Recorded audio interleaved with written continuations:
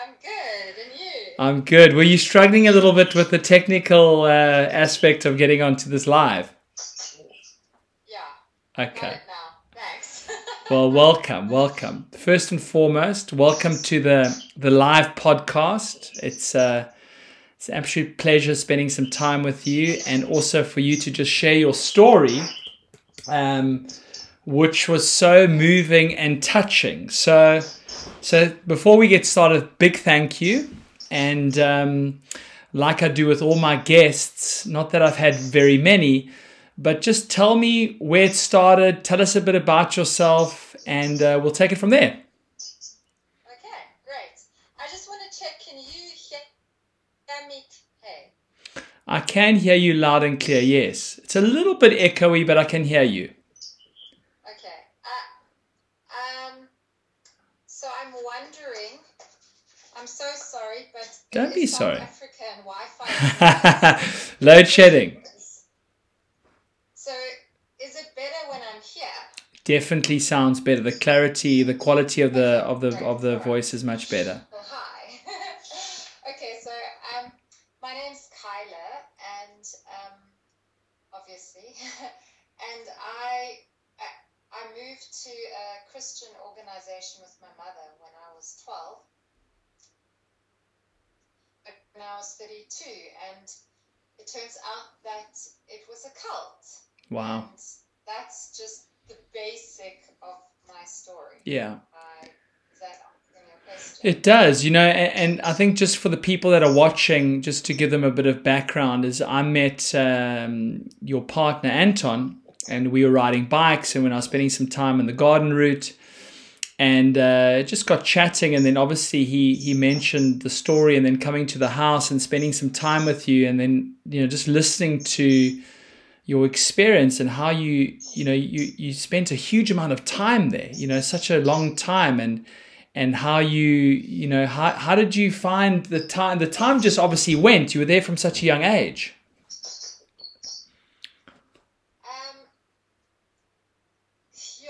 How did I find it being there from such a young age? It was a huge impact on my life.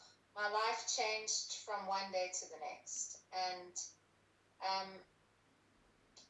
it's difficult to explain, but I basically went from being a very content child at school, getting good grades, loving my friends, social, and I was wrenched out of that to a completely other part of the country, and suddenly I was living with my mom. It was just the two of us at home, and I'd visit my dad. My parents were divorced, and suddenly I was living with like 100 other people. Wow. Every single meal shared with 100 more or less other people. Not having space to myself. The only time I could escape and have time to myself was if I ran off into the orchards and sat in the avo tree. Sure. How did you find that as a child? How did you? Personality changed. I can imagine. I mean, it's just being completely controlled, and everything was scheduled and structured. But how did you manage with, on reflection, where you are now? How did you manage to deal with that at such a young age? That's such big change. Well, I didn't deal with it very well. Sure. At that young age. I became very rebellious and very insular. And there was one aspect of this that really has had a very deep impact on me. And it was a certain person that was part of this organization. It was actually the son of the leaders and only 4 years older than me. And for some reason, he took a complete dislike to me. And so I had this presence like a bully, never touched, intimidating presence all the time in my life, all the time. And everybody loved him, and he was so popular amongst everybody, except he could not stand me. And so I internalized that, And eventually I thought there was something terribly wrong with me. Of course. And so it was jarring to be around all these people, and it was jarring to be around this one specific person that picked on me, and I had to go to school with, etc., etc. So it's strange how one person had an enormous impact on my life at that age, I'm sure. Actually all throughout until I left. So did you grow up in a religious family before moving to this environment? Did you grow up very religious? My mom has always been, well, pretty much since I was about 4, she became a born again Christian. Yes. And so I was very much in that charismatic environment. So I was used to hearing people praying and clapping and singing and going, really going for it. And my dad, on the other hand, was completely the opposite to my mom. Very, liberal and free and very chilled. So, but both of them are artists. So I came from a bit of a artsy family. Yes. It wasn't like a typical nuclear family. Yeah. So I was used to a bit of oddness and unusual people, and yeah. And Kala, did you find? I mean, a lot of these questions I'm going to ask you, you can say, "Simon, I'm not prepared to just answer those questions." I'm just, it was such a fascinating story when we shared that evening together, and we spoke about your experience and what led you to obviously getting away from this environment to living a life that you're living now, which is fascinating. The complete contrast of how you used to live to how you're living now, which I'm sure has its own set of challenges. But did you find that when your mom and your dad parted ways, did your mom obviously, did she lean more into the Christian faith and then got pulled into this environment? Was it because of the separation?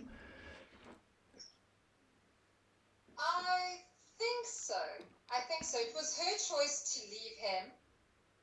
And yes, it was shortly after, and I think that was part of the reason. She was obviously searching and wanting stability and wanting to belong, because we all want to belong, and she found that belonging in the church. And I think, I'm not saying it's a bad thing or not, but it definitely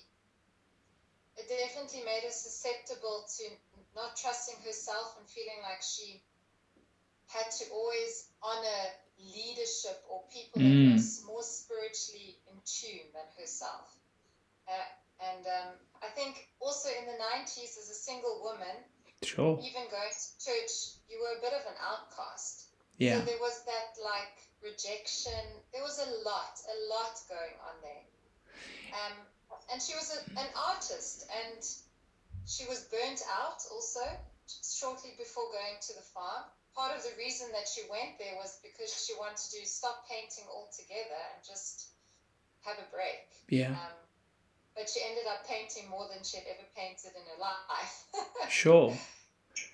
And Kala, do you think there were times, did you feel it all with your mom, that when you were in this environment, that she regretted her decision? Was there a bit of regret at all? Was there oh my God, what have I done? We can't get out of here. Was there anything like that communicated?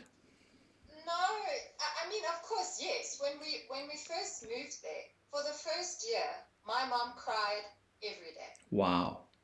She was so sad, and I thought, if you're so sad, why do you stay here? But because of that religious influence, she was sad, and she was sad because God was doing a work in her soul, and because she wasn't good enough, and God was breaking her pride, etc., etc. Actually, she was crying because her soul was probably saying, "Set me free. Get me out of here." Yeah. But she had stopped relying on her gut, which is what most of us do. But I find that, especially in that religious environment, you don't have so much faith in yourself, and that's kind of what happened. But never at all did she say, "Oh, while we were there, oh, I wish we hadn't moved here and this was a bad decision in all the 20 years. But obviously, she's left and I've left, and now, of course, she has so much regret. I'm sure. I'm sure.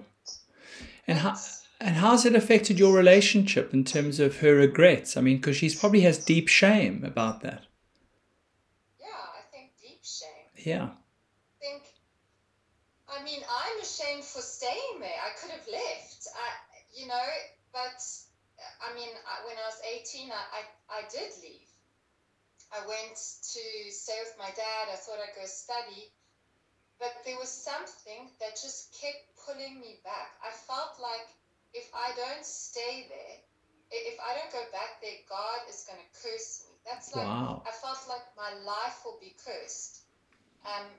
Even though everything in me wanted to leave. Like, I hated being there, but I felt like if I'm not there, I'm not doing what God wants me to do with my life. It was so brainwashed to believe that anybody that left would not have God's blessing, would be cursed, things would go badly for them, and it was just in my mind so much. And I think because I had been in that environment so much, I didn't even know how to be in normal society. I felt so lost, so alone.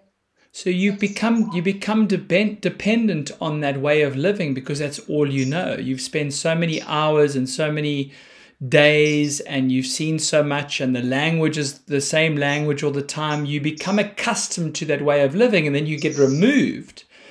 You get cognitive overload. It's like, I can't cope. So you go back, you default back.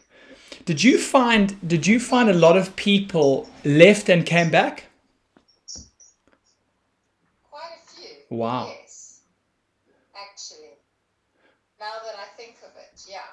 And a lot of people that left would, so that was interesting. Some people would leave, they would flee like in the middle of the night, running through the forest, even though there was no fence keeping us there, but it was just like the intimidation of having to say, I want to leave, was overwhelming. And people obviously knew that somebody would say to them, oh, why don't you stay a bit longer? So some people just ran away. Some people left in the light of day, and we would greet them and say, goodbye, bless you. But they knew that as soon as they turned their backs, everybody's going to be saying, yo, what terrible people, and it's such a great shame, what pity. So people were labeled. Some of the people that left tried to keep a relationship with the leadership, whatever, because I think even though you know it's not the right place for you, there's this element the whole time thinking, what if I'm making the wrong decision? Yeah. What if God is going to curse me? So some people would leave and then still keep a bit of an open channel with the leaders and even come and visit. And of those people, often they would end up just coming back and living on the farm all over again. So a lot of people spent the majority of their lives there, it seems. Sorry, say again? A lot of people that were living there spent a large part of their lives in this environment. Yeah, a lot.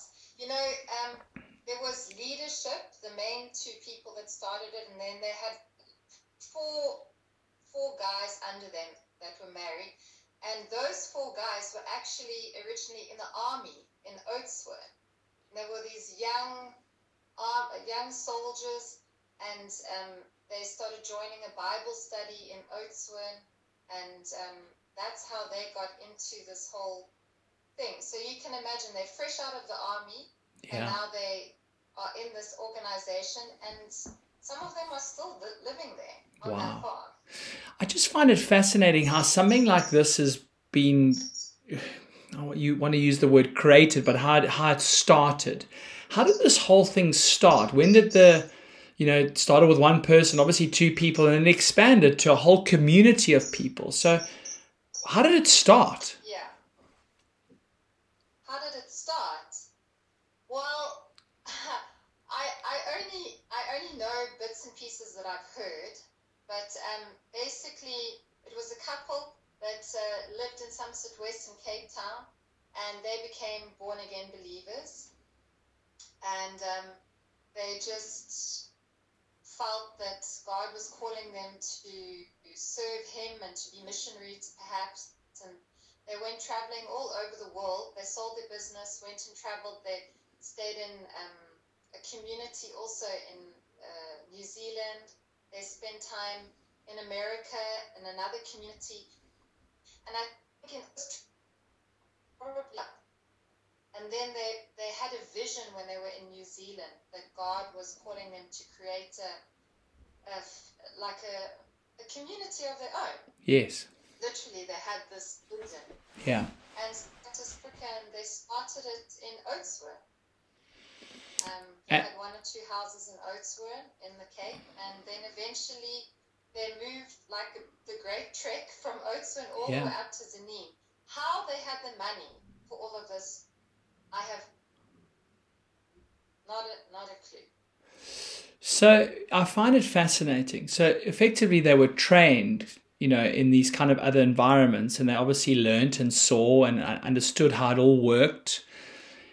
And then they replicated it. Do you think, and this is a very personal question, do you think that their motives to start this cult, effectively, this Christian following, had a sinister taste to it? It was to gain, it was to profit from it. It was, did it start off like, because it always seems that it manifests into that long term, down the line, there's money and there's like, what are your thoughts on that? Yeah.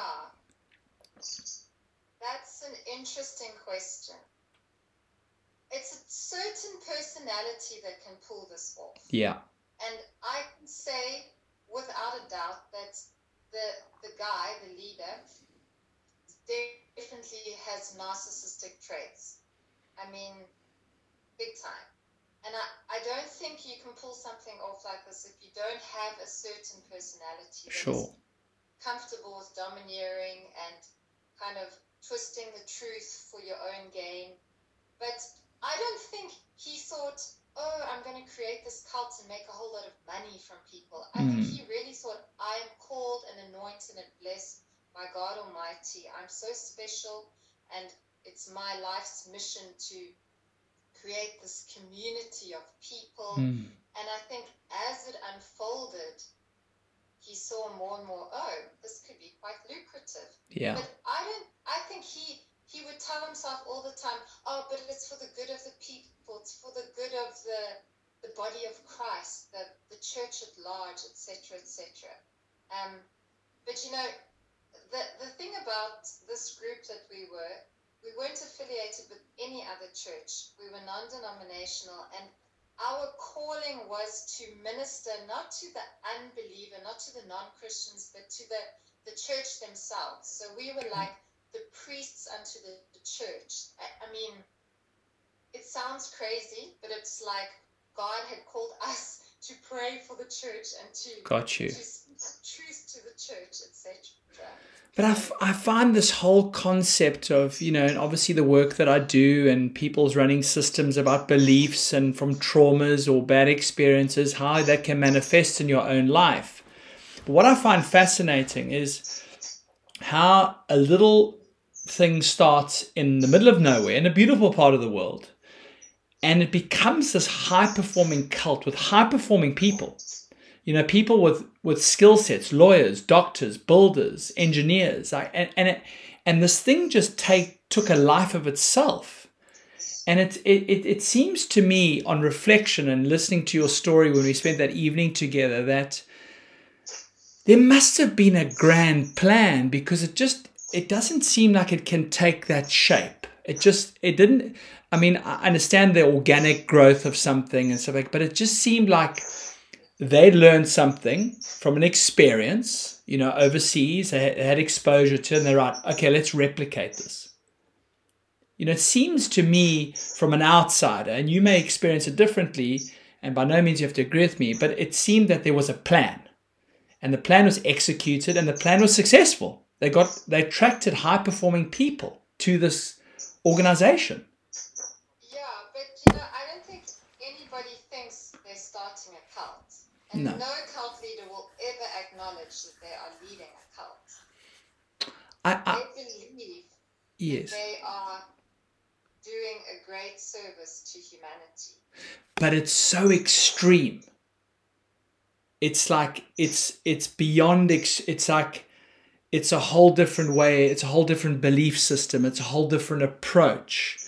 I mean, it's got its own set of rules. It's got its own life to itself, which seems to be. How does that take shape? Did it just start and grow organically, or were there principles of belief and the way their views on Christianity, did that change over time, or was that kind of set from day one?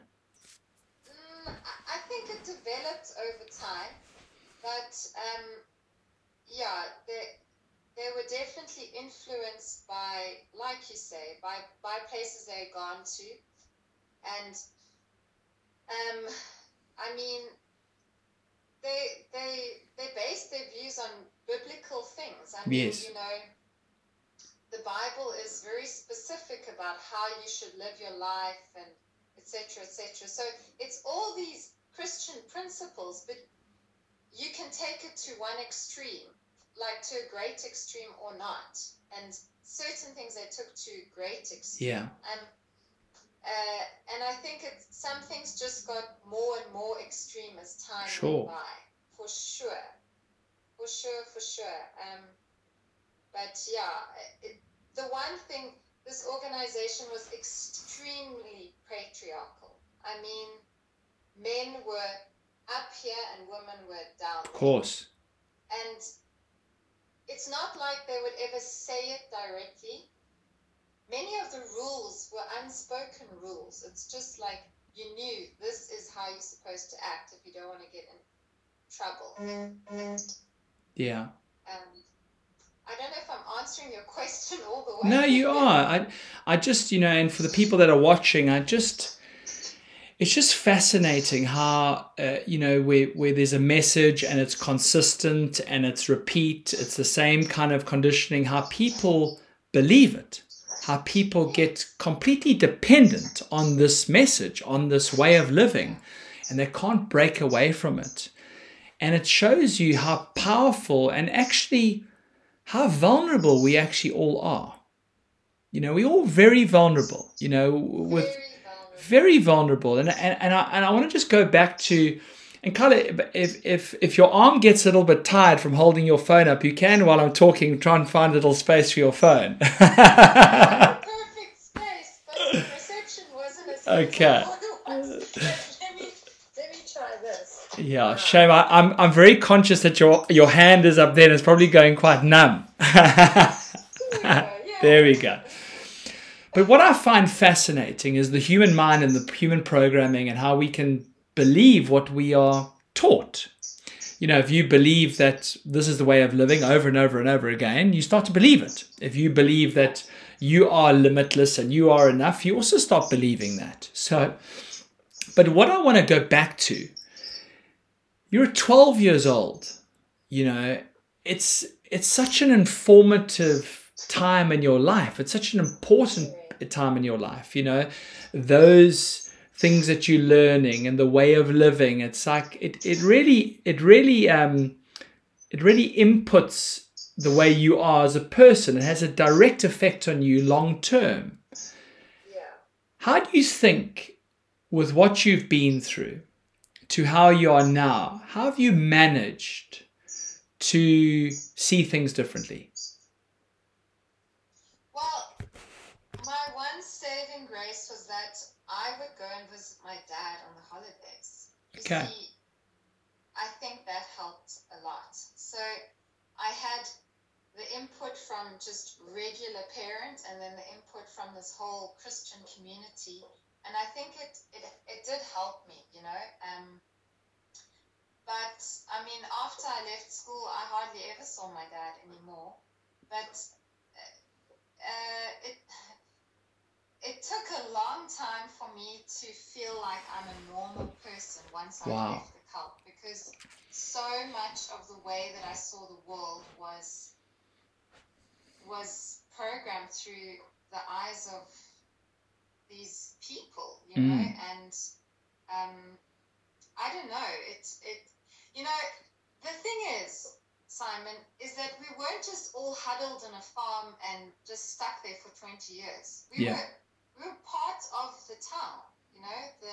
We worked in Zanin. We had offices. We had an accounting firm, a law firm, a business park. There was a GP with his doctor's rooms. We had a restaurant. We had people coming to the farm for Airbnb, and we hosted events, and so we were constantly being with regular, normal people, and it was I used to call it pretending at life, because I would go to the grocery store and I would stand there and buy my groceries, and I would always feel like I look like everybody else, but they have no idea that I'm living this other life. Wow. Like, I was aware that I was living a completely different life, but I was also aware of how normal people lived. Yeah.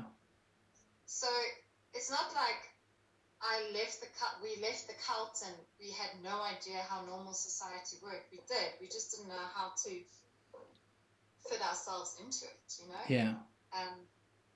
When did you start? I went to normal school. I went to school with a whole bunch of other people. So yeah, it's more like when you leave this cult, it's actually, there was so much in me that wanted to go back, because I felt so lonely and so lost. It was a big struggle. I'm sure, because it's scary, it's overwhelming. You don't know what's on the other side. You haven't experienced a different way of living, so of course it's going to be fearful. You know, it's natural to feel that. But you know, we'll get into your life, and we'll get into your kids and your marriage, and how you're a family. You know, it's not just you who left; your family left. Okay, but did you notice that the cult grew every year? There were more people. And what was your observation in the people that were being attracted to the cult? Where were they recruiting their members? They were recruiting them from all over. Wow.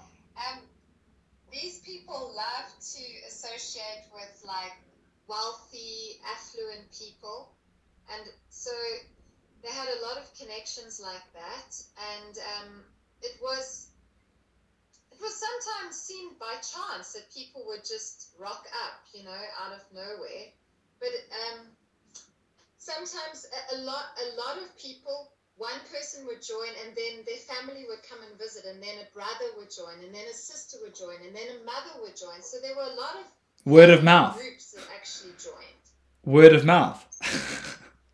Yeah, word of mouth. We also had volunteer programs like Woofer and Couch Surfer and stuff like that, you know. So volunteers would come, and some of them would end up staying. Not many. Most of them were like, oh, this is a crazy cult, I'm leaving. Yeah. But that's how some people... and sometimes people would just come to visit, you know, or to maybe rent a cottage on the farm while there was maybe working at one of the local hospitals, locum, and then they'd end up staying. Yeah. And then a friend of them would come and visit, and the friend would end up staying. It was just really word of mouth like that. But it was a certain type of person, a useful person, that really stuck it out, or that was really encouraged to stick it out. If you had some useful skill, some money, or something like that to offer, then you were welcome with open arms. And they invested in those people with a skill set or a bank account. They invested by love bombing them. There was no other investment. Really? And making them feel safe, obviously, as well. Making them feel safe and making them feel important and loved and cared for. And have you heard of the expression of love bombing? Oh yes, I have. Many times.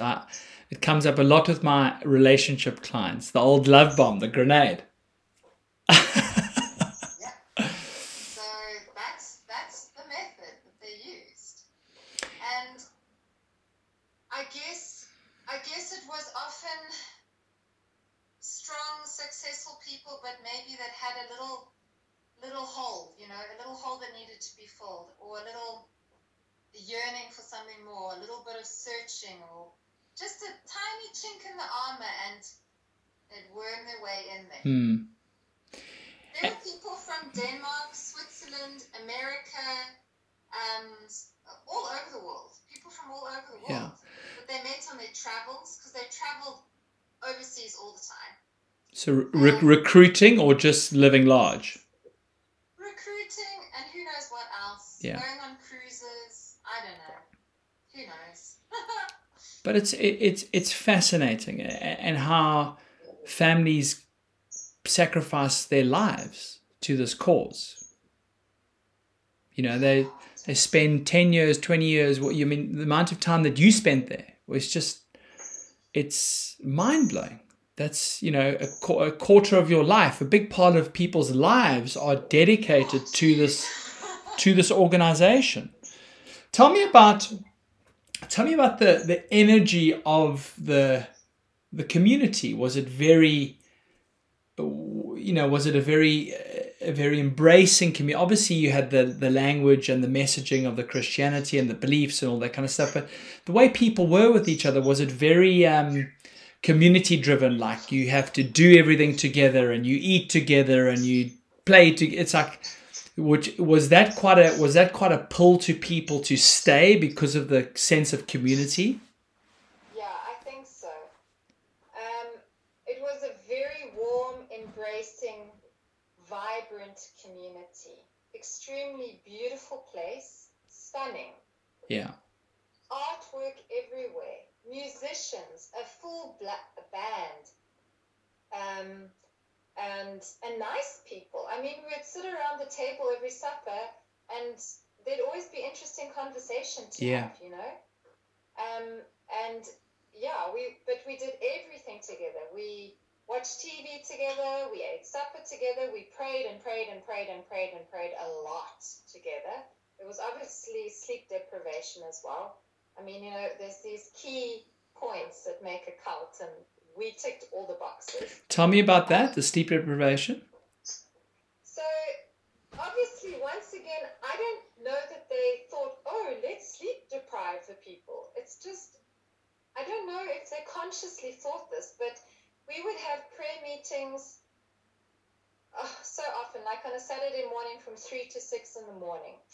What? And then on a Tuesday morning from 5 to 6, and a Thursday morning from 5 to 6, and then the men would pray from 2 to 3 on a Wednesday morning, and then there would be meetings, Bible study meetings on Monday nights, and work nights on Tuesday nights, and then a movie night on Wednesday night, and then we would fast on a Thursday, have a fasting prayer meeting at the end of the day. Then we would meet up after the fasting meeting in little groups, and we would talk about each other's children and parenting and family dynamics, and kind of like pick each other's lives apart.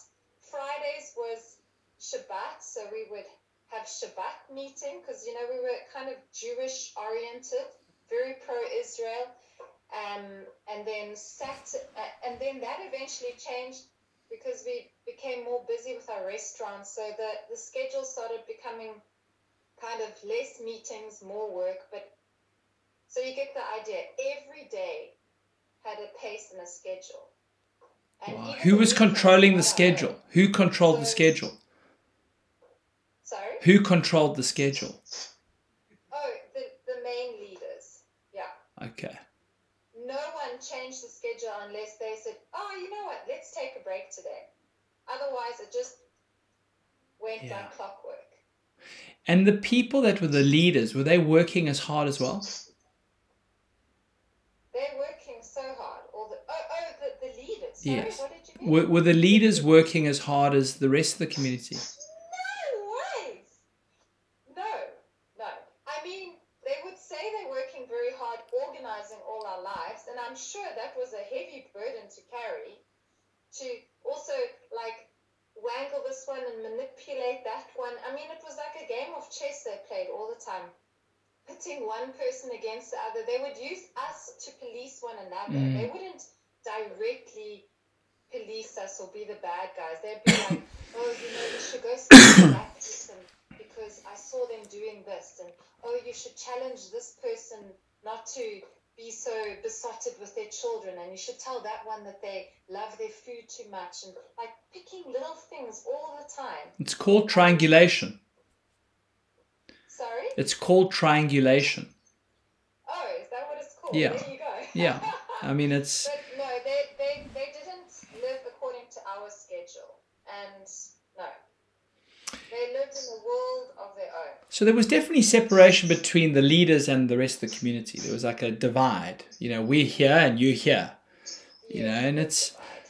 I just, the more I think about it, I mean, you obviously lived it. I mean, I just find this whole thing very fascinating, that how people can be programmed and conditioned mentally. Yeah, you probably think, how can an intelligent person stay in a situation like this? Well, I can tell you this, that, you know, how can a person stay in a relationship that's abusive? You know, it's people that are living in lack. It's people that are living in victim, people living in scarcity. You know, they have this scarcity mentality. And that keeps people in that state, you know, and you know, whatever state you're in creates the story that you live. So that's why the more I think about it, and obviously you lived it, I didn't live it, but I just feel that the state was controlled so well that the story stayed consistent. You know, they kept you in the state, so the story remains consistent all the time. And that's abuse. You know, it's abuse. I mean, people in relationships that may be watching this, or people that have, even in business partnerships, you know, the story that in your relationship keeps you in the state that you operate in. And people get scared. You know, you become dependent. You know, you become dependent on this way of living, because if you're not, who are you? You're unsafe. So it's this kind of, you're safe here, but if you step out there, you're not safe. So what are you going to choose? You know, and after our chat, I watched this documentary on Netflix, which is around a cult.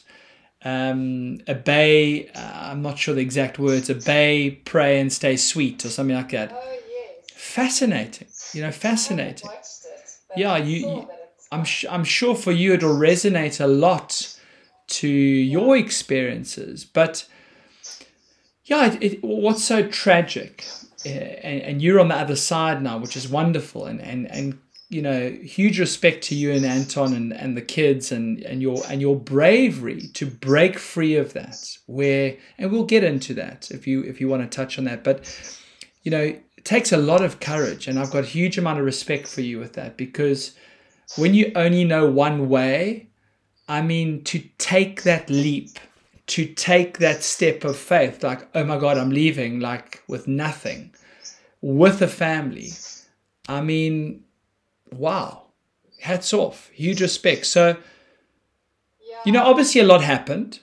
How did you get to the point where you're like, that's enough, we're out of here?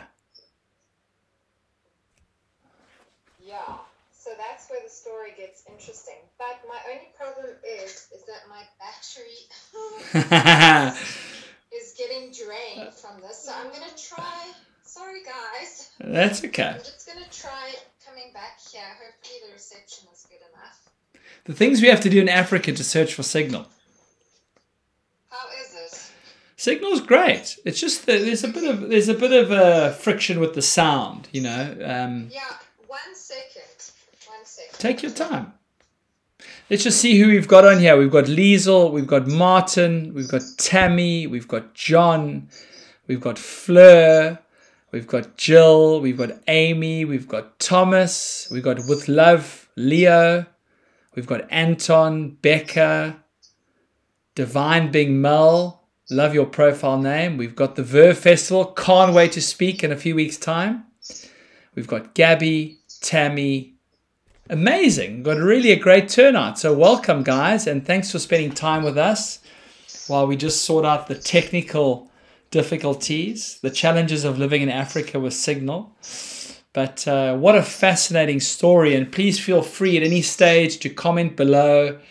You may have some questions, which I can see them coming through, and I can ask ask Kyla, but when I heard the story, I just thought it was so important to share because story creates state. Whatever story you're living creates the state that you operate in. And I think that's important for everyone that's watching this to realize that, whatever life you're living now and the life that you want to change or the story you want to change, you need to change your state.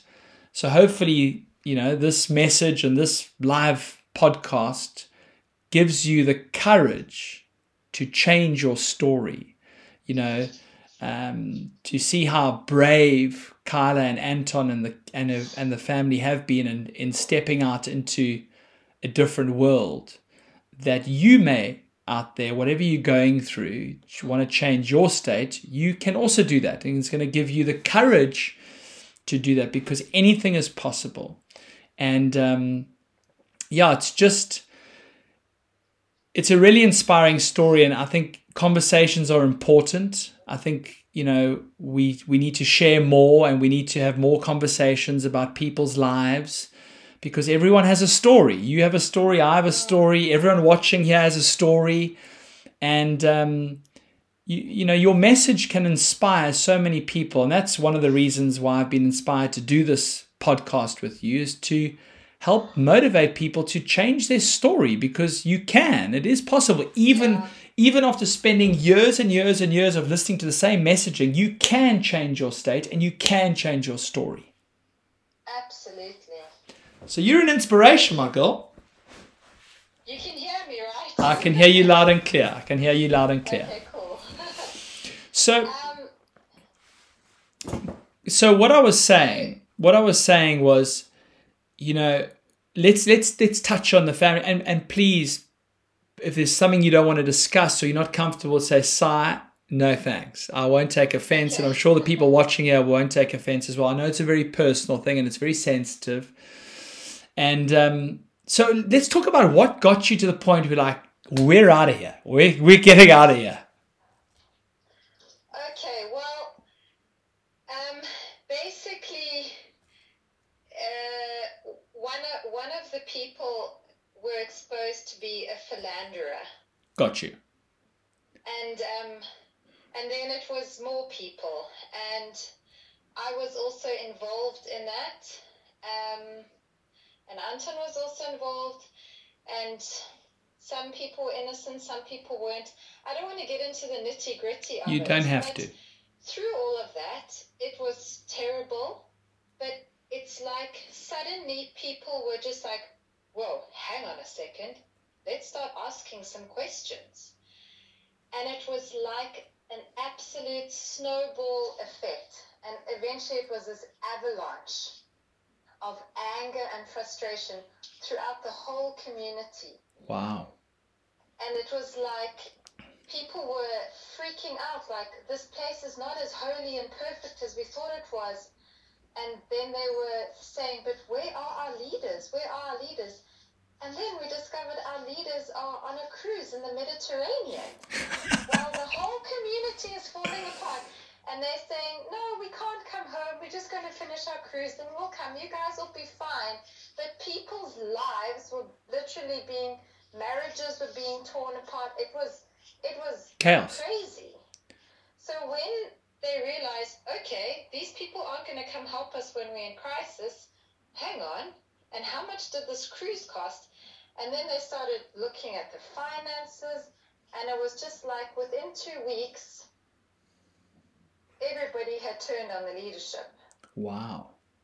Yeah. So it's not like I specifically am so brave and amazing because I left. I mean, 80% of the people left. Okay. Over a span of 6 months. But Anton and I were some of the first people to leave.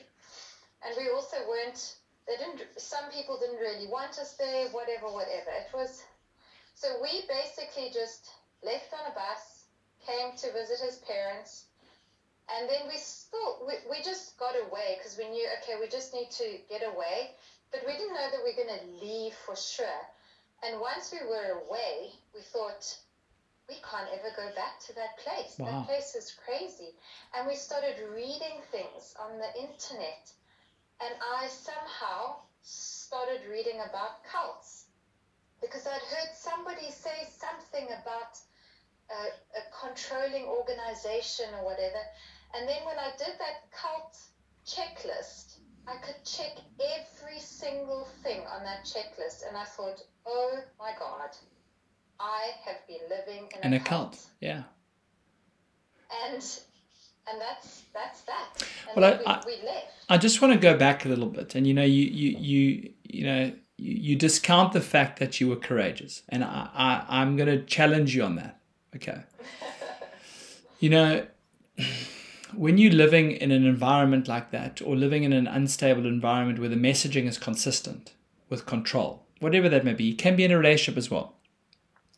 Whether 50 people left, 100 people left, everyone left, you still left. You still had the courage to leave. And I think you're a very modest, very humble person, which is such a wonderful thing about you. And I've picked that up with you, very, very low key. But you should really celebrate the courage that your family has. Because, I've heard lots of stories, and I listen to many stories every single day with all my clients, and people discount what they go through. People discount the energy and the power it takes to break free of that. Regardless of the other people, you did it. And I hope that you can find some capacity within yourself to actually just go, I did that. And that is incredible. So I'm sorry to downplay your modesty and your kind of, very under the radar, but you are an inspiration. And it's no shame in admitting that. You've inspired through your own journey and your own story. You can inspire people to also change their story. And that's important, and that needs to be celebrated. A few months ago, no, probably about a year ago, I did a podcast, Turn Your Mess into a Message. And I'm not saying yours is a mess, but it's very profound. It's very powerful that you have a message and you can inspire people to change their state. So sorry to disagree with you. I think you're an inspiration, and I'm sure the people watching here think you're an inspiration as well. Oh, I know that. And please, when you find some quiet time, smile up to the stars and give yourself a big, big, big warm hug for the courage that you have. So sorry to disagree with you on that one. So I wanted to ask you, how does the cult survive financially? I mean, you guys were all paid. You had to pay bills. Where did you generate your money from? How did you guys live? For me, that's also part of the mystery. Okay, so we were high performance. We worked very hard. We generated money. We had a carpentry workshop. My mom and another artist painted a lot. We had an interior painting business. We had restaurants, and then obviously all the professional people like the accountants, the doctors, etc., they all pooled money into the community. We had a boarding school eventually as well, with outside children. And a lot of people that joined, like my mom, for instance, just pledged all her life savings. People would pledge all their inheritance. And also the leader was very business savvy. I mean, he would buy properties and sell properties, and so I think he knew how to make money. But I have a feeling that they got donations from people and other churches and never told us about it, because they always said, oh, we'll never ask anybody for money. But I have a feeling that's what happened. But I think with whatever we had, he was clever in making the money grow. And obviously we're NGO, NPO, whatever, so we were sort of tax exempt, and there was a lot of funny stuff happening there. But did people earn different amounts? So the accountant earned more than the carpenter, for example. Well, yeah, sort of. I mean, the professional people, they obviously earned their own money, and then they gave some money to the community. And then there were a lot of us that worked, but we didn't have our own businesses or anything, and we would just get like a stipend every month just to tide us over. And like, for instance, people would, they would give different things to different people, and they would play people. Like Anton would go and work overseas a lot. That's also one thing that we did to make money. Go and do work overseas, carpentry work for people that we knew or whatever. And then if people went away for a while and did big jobs like that, then they would maybe get like a little lump sum, like little carrots, something to just encourage them and make them feel good again. But there were many months that people barely scraped by. Wow. And as the community grew bigger, it became more of an organization than a family. So in the beginning, it had a family feel, and eventually it was so big and had so much momentum that I think the leaders were completely out of touch with the actual needs of the people. And there were some people that were having to go and steal food from the main kitchen just to make sure they had enough food on the table. And that's no lie. Wow. And then we'd hear like, some food went missing from the cold room, and that poor person was sitting there thinking, yes, I stole that to feed my children. So you didn't eat individually. You ate as a community.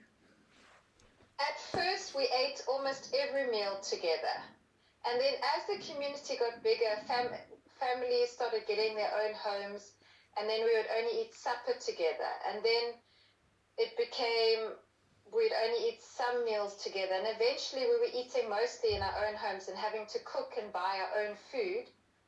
When we weren't being supplied by the community, we would get veggies and stuff from the vegetable garden. And I don't know how some people had enough money to pay for food. It was always a thing. You just had enough. Huh? You just had enough just to keep you like engaged. Just enough. Yeah. No savings, no extra anything. And everybody had to kind of live at the same level. So some people had more money and they had to hold back, and some people had hardly any money and they had to try and live up to people that had more money, because it was just such a strange setup. Yeah. Nobody knew what the other person had. Yeah. Fascinating. None of us knew if our neighbor's getting 10,000 Rand or 2,000 Rand. It's like you don't talk about finances. God will provide. So, how's life living normally? Well, if you want to call living normally, but how's life for you now? How have you adjusted, and how have you guys normalized? Good. Well, you know what? When we first left, I remember just savoring so many little things. I would savor the fact that I could get takeaway pizza on a Friday night, and that I could sleep in on a Saturday morning, or that I could go and buy a takeaway coffee whenever I wanted, or that I could go for a walk on the beach, or that I could bring my kids home after school and let them watch cartoons, or that I could learn how to drive. I didn't know how to drive. Or there were so many little silly things. I could go to the hairdresser. I could color my hair any color I wanted if I wanted to. I could go for a run. I could go for a jog. There were so many little things that I was never able to do. How did that feel? It felt like a little celebration every day. Wow. It was just so exciting. Every aspect of life was just so exciting all the time. I remember when Anton came home with a beer. He had bought a beer and he felt so guilty going to the bottle store, and we had a beer, and it was so liberating. Wow. And it was like all these little things. And so eventually that wears off. The novelty wears off, and you realize I need to find fulfillment in this life, because obviously we had found fulfillment in this Christian church environment. We were praying, worshiping God, and that was our purpose. And then we left, and our fulfillment was discovering new things and enjoying our freedom. And so I think that was the next hurdles. Like, okay, so what does life mean, and what do I really want to do, and what do I really enjoy? And we've built a house now, and what's the next thing? And yeah, I mean, that's how I came across yoga, I think. Has that been has that been Searching. quite scary for you as you've normalized? Yeah, it has. It has. And you know, I still miss the people. I miss some of the people so very much. And finding your tribe, you know, I have some very dear friends that I've made that have seen me through thick and thin, but it's a challenge to find a tribe. And I'm sure that a lot of the other people that have left, or anybody that's left the cult, it's the most difficult thing is to actually find people that you can relate to, Yes. that you can open up to. I took a stance of, I'm just going to talk about this openly and just tell people I'm not going to hide anything. This is my experience. This is who I am. But I think a lot of people maybe have shame, and they think I can never be totally truthful with people that I meet. Yeah, so I'm sure it's a big adjustment. You know, it's a huge change. It's a change of living. Your friendships have changed. Your structures change. Your routine. Obviously, your belief systems have changed. And and I think you know, when you go through such change, you know, life is asking you to step up. Life is asking you to take on the challenge of life. And life is hard. Life is difficult, and there's no absolutes. And being happy and being balanced is serious business. It's a hard business to remain in that state. But you know, I hope that through our evening and our chat, that you keep inspiring yourself, because you have huge capacity with what you've been through. On every single level of your life, you've experienced massive change. Friendships, home environment, income, everything is different. And there's huge power in that, you know, and don't ever fall into doubt or fear, because you have lived life, really lived life, and you've lived changes. And people that have been through change and have been through, say, certain chapters of their life, and then they go into a new chapter, you can at times turn your back, walk back into your future looking at your past, you know. But you shouldn't, you know, just expand that energy of inspiration for yourself, because you and Anton and your family, massive capacity. Look at what you've achieved. You know, that's what I found with your story. It really resonated with me. You left with nothing. Zero. Like, you know, scrambling to like get a bus. You know, and then I come into your home that you've built yourself. You know, you've built this home. And it's like, it's incredible. You just take that in itself. You know, the process to get to that place, to now have your basic needs met, have a base for yourself, have a home, which you're very lucky you've got a talented husband who's good with his hands. Yeah, but exactly. But you've come from nothing to building a home. It's like, it's incredible. You know, and I find such, I think... But that's manifestation, hey? Yes, but also, you know, Carla, manifestation can get crushed with fear. Yeah. You know, and living in a life with abundance and having abundance in your life takes trust. Yes. You need to have like big trust. Speaking about the other day. Yeah. You need huge trust. But to just see your story, you know, and you know, that evening we spent together, and are spending some time together, and just like even the little wins that you've built a home. Regardless of your backstory, you've built a home with your hands. Like Anton's hands have built this home. You've created a beautiful environment. And then you've got the story, and you've started on this back foot. And I'm sure at times, because of what you've been through, and because it's, so much change, you may naturally fall into doubt and fear. And that's the process of healing. And healing is, healing is it's like a tumble dryer. It spins, you get better, you get bad, you get better, you get bad, and eventually it'll stop and you healed.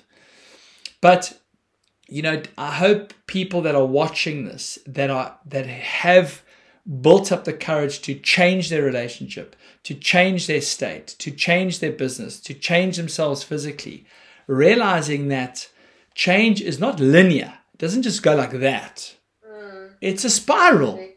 It's a spiral. And your story, I hope the main takeaway for people today is it is possible. Even when you are living in an environment that you're controlled by not one person, multiple people, you can break free. Anything is possible. You are limitless, and you can create a life with abundance, and you can manifest a life of your dreams. It's possible. And you're proof of that.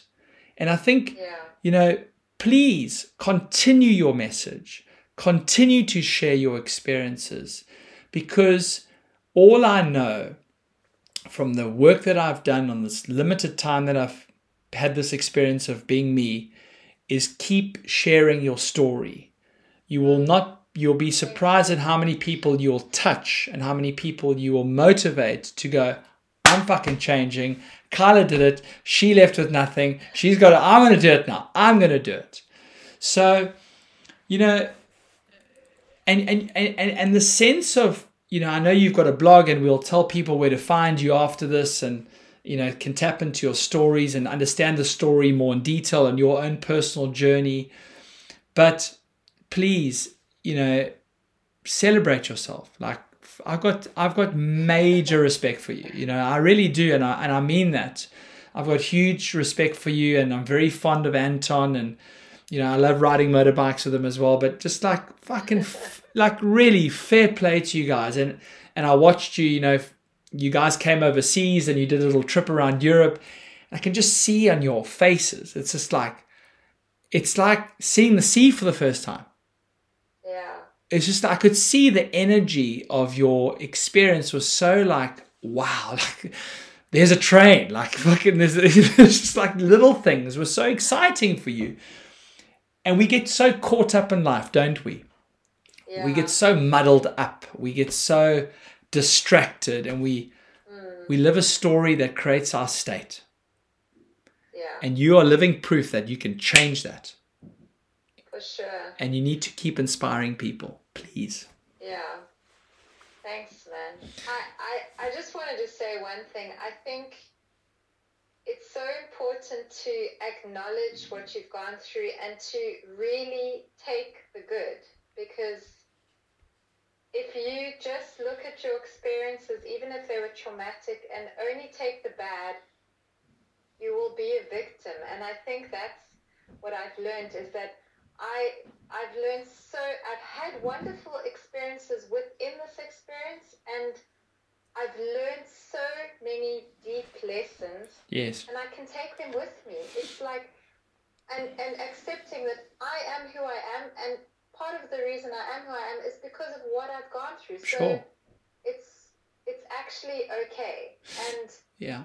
And I had to come to a place where I thought, I'm not going to be a victim. I'm going to, and it sounds cliched, but I think for all of us, we get to that place where we think, okay, I'm not going to be a victim.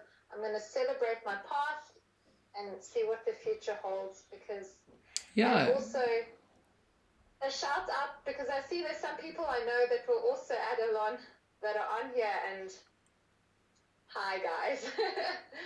And I think our experiences have made us extremely resilient. Of course. Of course. So I just want to encourage in that way. Often at times when you've gone through trauma, or we've gone through something very difficult, or whatever capacity you've gone through that difficult experience, we can become victims. Poor me, and why is this happening to me? And listen, I put my hand up. I can be fucking, I can be captain victim at times. But it's just acknowledging the fact that you can change that, and it is possible, no matter what you go through, no matter what life has thrown you, and in your experience as being this human, that you can change your story.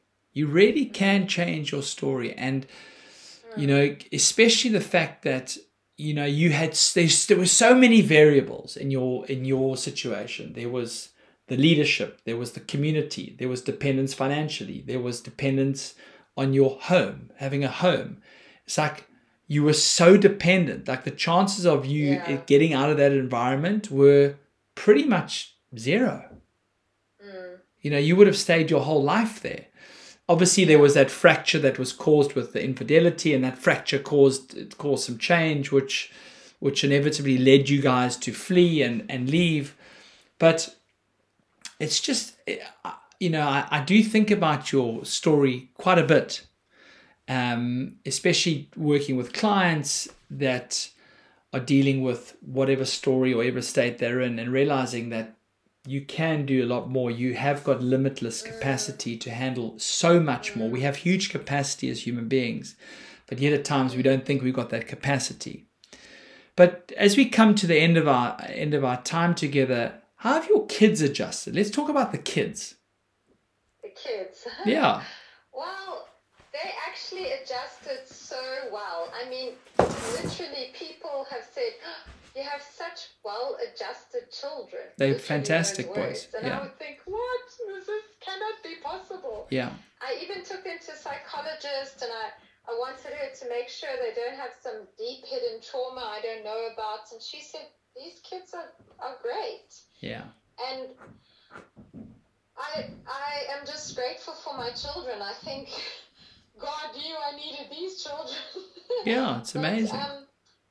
So I think actually they did adjust very well. And then once Anton and I evened out, about three years after we moved here, my youngest son just started freaking out going to school, and eventually we decided to homeschool him. And I think what happened was he was just like, okay, you guys have had your turn, now it's my turn to break down, I need to also have the wheels come off. And sure. I think because our kids grew up in such a rigid, structured environment, he said, Mom, I just want to be at home. I just want to be at home with you. I don't want to have to go anywhere at any time. And so we homeschooled them, and they're so happy again. So yeah. I think it was very hard for them at first. I mean, they cried, they missed the farm, they missed their friends. But kids are so resilient. They bounce like anything. They are. And I think just being able to be free and not be in trouble all the time and have mom and dad around more, they were just so happy to be living their new life. Well, it's at times like that, especially, a lot of my work is with kids. It's kind of, it's a niche. I work with a lot of youth, teenage clients. And it's very important to the parents that are watching this to remain calm. Yeah. To stay calm when a child is going through something. Remain calm, remain consistent, keep the message the same. But I also encourage that kids need to suffer. They need to go through some kind of difficulties in their life to understand what they're capable of, what capacity they have. Mm-hmm. Obviously, providing a safe, nurturing environment is important, but this cotton wool kind of band-aid, helicopter parenting, you're just doing your child a disservice. Maybe that's another live with Sai. I can talk about that. It's another live. I got to be careful. I'll offend a few people, but I'm not here to make friends. I'm here to share a message. But it's one thing is having the courage to remain calm when a child is freaking out. It's strength, because it's your blood. It's a part of you. You don't want to see your child suffering. You don't want them to go through difficulties. It's just natural for you to try and protect. But well done for remaining calm. And I've met your boys, and they're very well balanced, fantastic manners, and very well adjusted. Just great kids. It's a miracle. But just as we come to a close, thank you so much for your time. Thank you for your honesty. Thank you for sharing this message with the people that follow me, and to the people that have joined on the live. Thank you so much for listening and sharing space with us. You really are an inspiration. I hope that you can continue your message to people, because you don't know who you can help. You may help one person completely change the trajectory of their life. So keep doing what you're doing. But where can people find you? Where can people sign up to your blog? Tell us. I don't know, how should I do this? Should I send it to you and you can post it on your stories or something? I think you should just tell people live now. Just tell people where they can find you. Well, I have 2 blogs. The one is called Winging It for Real. If you just type Winging It for Real, then love it. You'll find it. Okay. That's the blog that I started just as I left. It was almost like a journal for me. And then the other one is called Alon Farm, The Story Unfolds. Got you. There's free content, but there's also paid content on there. And that's kind of like my personal story in a sort of a timeline. Wonderful. Yeah. Well, what you can do is maybe share it to my story and I'll repost it on my stories for you. Okay, cool. Wonderful. I'll do that. But, and tell me just before we start, or just before we end, not start. Yes. How's the yoga going? When are you available to do some classes? Oh, I actually had a class yesterday morning, and I'm just feeling it out. I've got a few people that are interested, but it's a bit sporadic, so I'm trying to find time slots that people are really interested in. So next week, if anybody's in the area, Monday and Wednesday from 5 to 6, we'll be having class. And that is not in the UK. That is in the Garden Route just outside Mossel Bay. But thank you so much for your time. Sending you love and blessings, and wishing you all the best. Really, your story is an inspiration, and I thoroughly enjoyed our time together. Me too. Thanks so much, Sai. It's always great chatting to you. It's a pleasure. Stay well. Have a good evening, and love to the family and Anton as well. Okay. Cheers, man. Ciao. Bye. Bye, guys.